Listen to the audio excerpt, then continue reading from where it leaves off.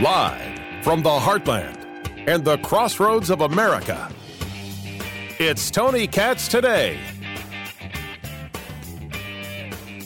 So is Indianapolis functioning or is it failing? I mean, in the end, where is this city? Where is the capital of Indiana? And is there a difference between the perception and the reality? If we take a look at perception, it's a violent place. If we take a look at perception, storefronts are empty. If we take a look at perception, no one goes downtown anymore. People are still building. People are still coming. Businesses are still here. I argue not enough. I argue the empty spaces that came from COVID and, of course, the riots, not enough has been done to fill them up. Now, you could tell me there's nothing really you can do about Circle Center Mall. You just got to have a rethink of that place. I won't disagree, but there is something you can do about the smaller spaces. That something wasn't done. No investment of any rational kind, whether you're talking about dollars or whether you're just talking about caring, was put into bringing more downtown and building back. Not better, please. That's Biden nonsense. Tony Katz Today. What's going on, everybody? Forget Facebook. I often say on Facebook, and it's like, that's over. TonyKatz.locals.com. That's where it's at. That's where the future's going, kids. TonyKatz.locals.com. The city is in a bad way. But yet the city has been able to attract Lanco. Indiana has attracted. We've seen investment come in. There's still construction going on. I am a guy who is hopeful for the future. I want the better future for Indianapolis and for Indiana as a whole. So even when I discuss these issues, I am all about the forward look. I am all about what is possible, what can come, what should come. But I trade that very, very clearly with what the problem is, where the issues are. And if you think this city county council deserves a raise to the tune of triple, you're nuts. It's not that we disagree. It's that I don't believe you have a philosophy that could even back it up. You don't have a philosophy that gets you to this place. An 18-5 vote, pushing annual base pay for the part-time counselors from $11,400 a year to $31,075 a year. Now, this doesn't go into effect until 2024. It's after the next election. The argument made, it was an argument made by the editorial board of the Indianapolis Business Journal where they invoked my name, and I responded with a letter to the editor, which they did indeed print in full. Greatly appreciate that. You need to, you get the government you pay for, so you pay more, you'll find better people. Does anybody believe that to be true? In the private sector, we have discussed the idea that that's true, but we haven't necessarily seen that true when we take a look at hiring over the last year. So many people not going back to work, so much competition for the hiring, people are paying more. Are they really getting better people?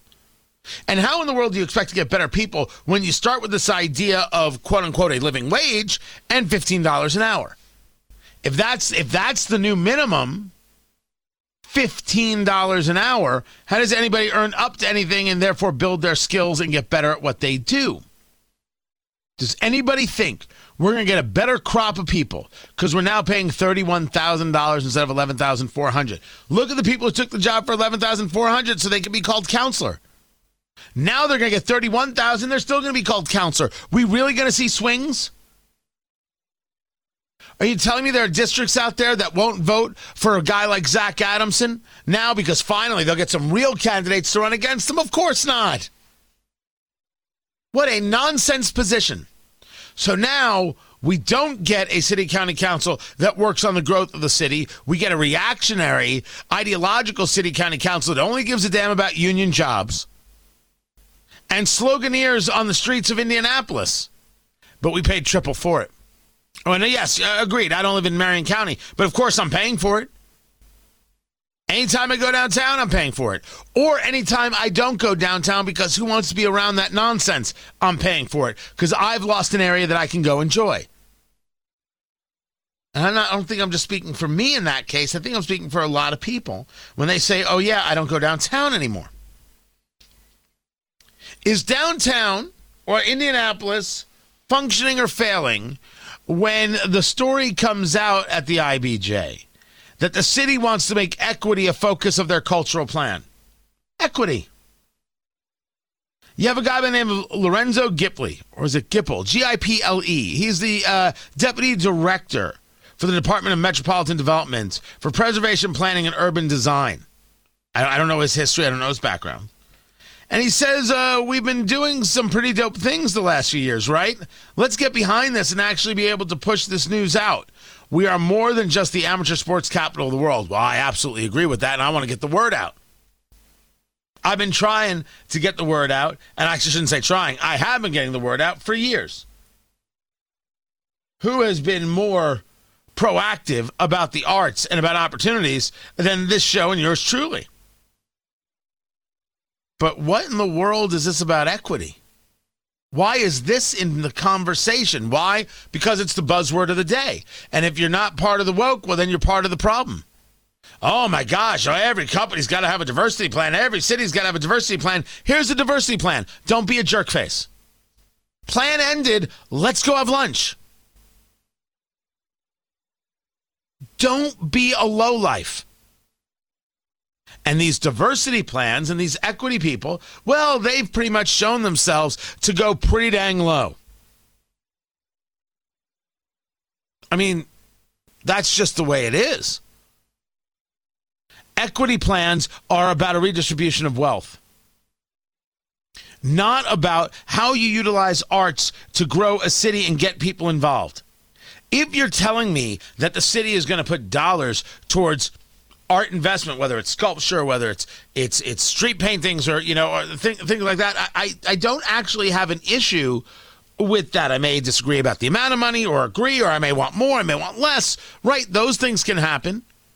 But the idea that a city would invest in these things, I get that. I absolutely positively get that. And the arts matter. The idea that the only arts that matter are specific, that you have to give out dollars and opportunity based on color as opposed to based on what would work here. All right, go do this. Then when you tell me about an equity plan, these are the things that everybody focuses on. Don't tell me I don't quite understand it. No. I don't think you quite understand it. Let me be even more clear.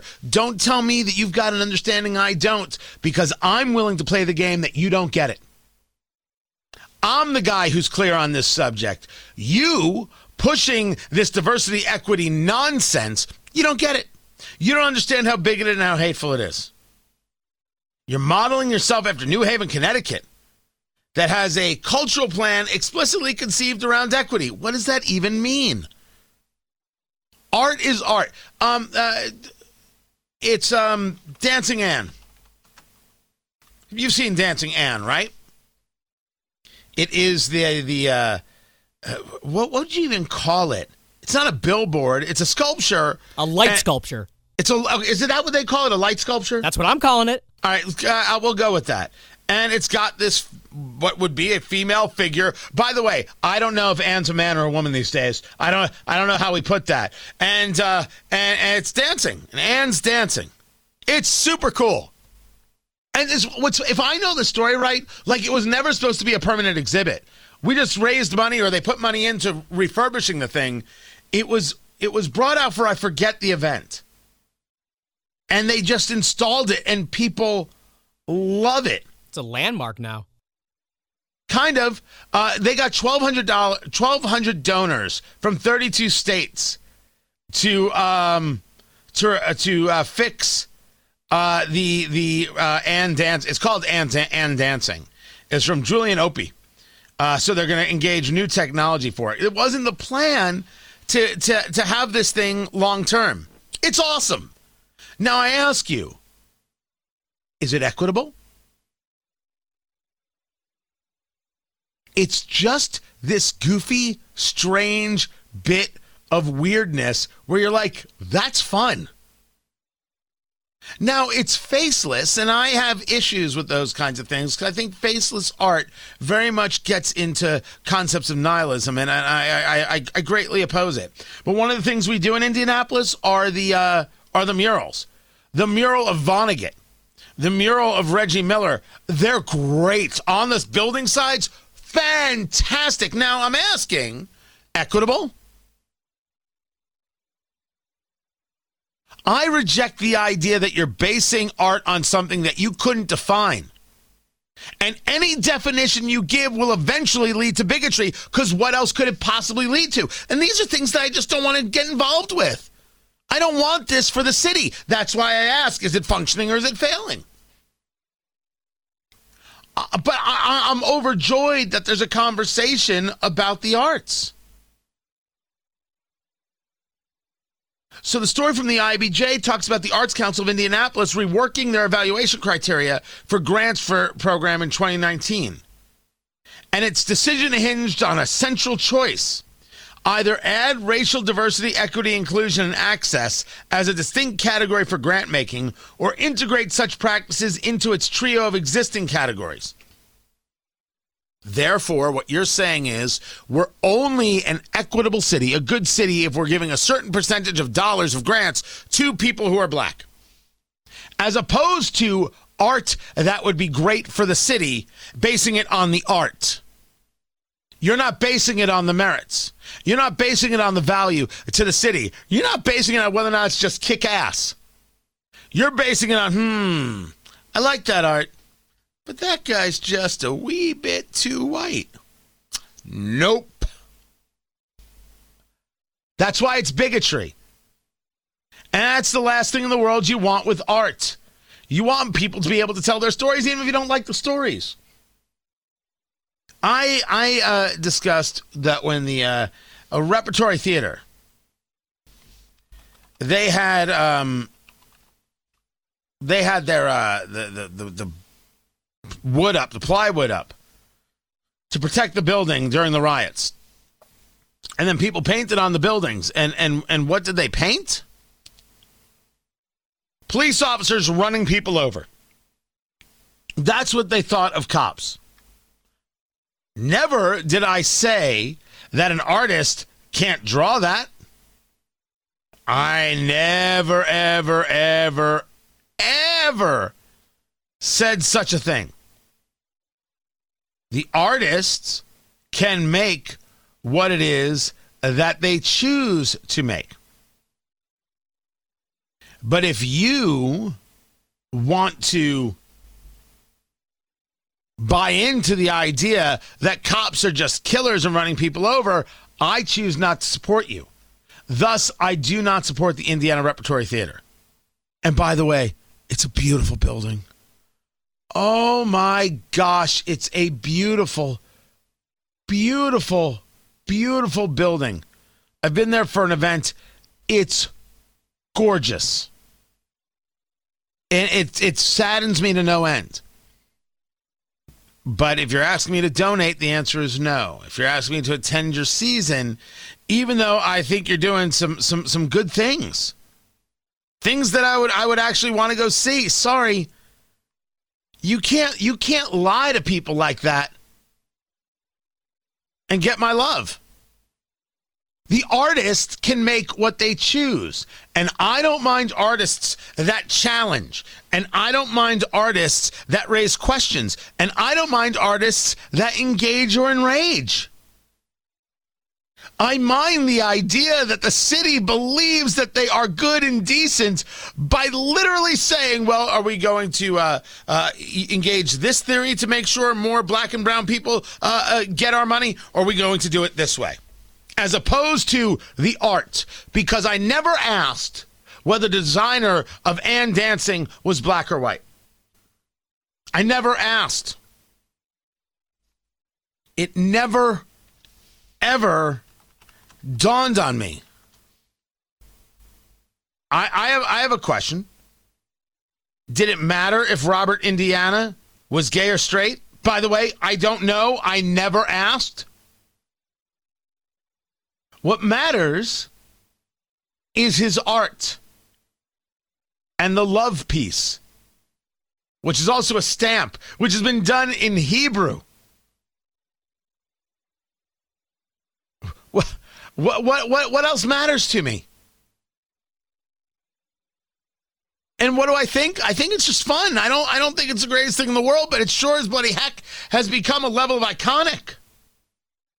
By the way, Robert Indiana passed away 4 years ago. Is our city functioning or is it failing? And the answer is two things at the same time. But if we aren't focused on what makes a great city and get rid of the idea of what makes a woke city, when we have a great city, all things will work. You got to spend less time on this wokeness and more time trusting, more time believing in people, and more time just not being jerks. But if the city is going to move forward on the arts, count me in. The question, of course, is going to be how. I'm Tony Katz.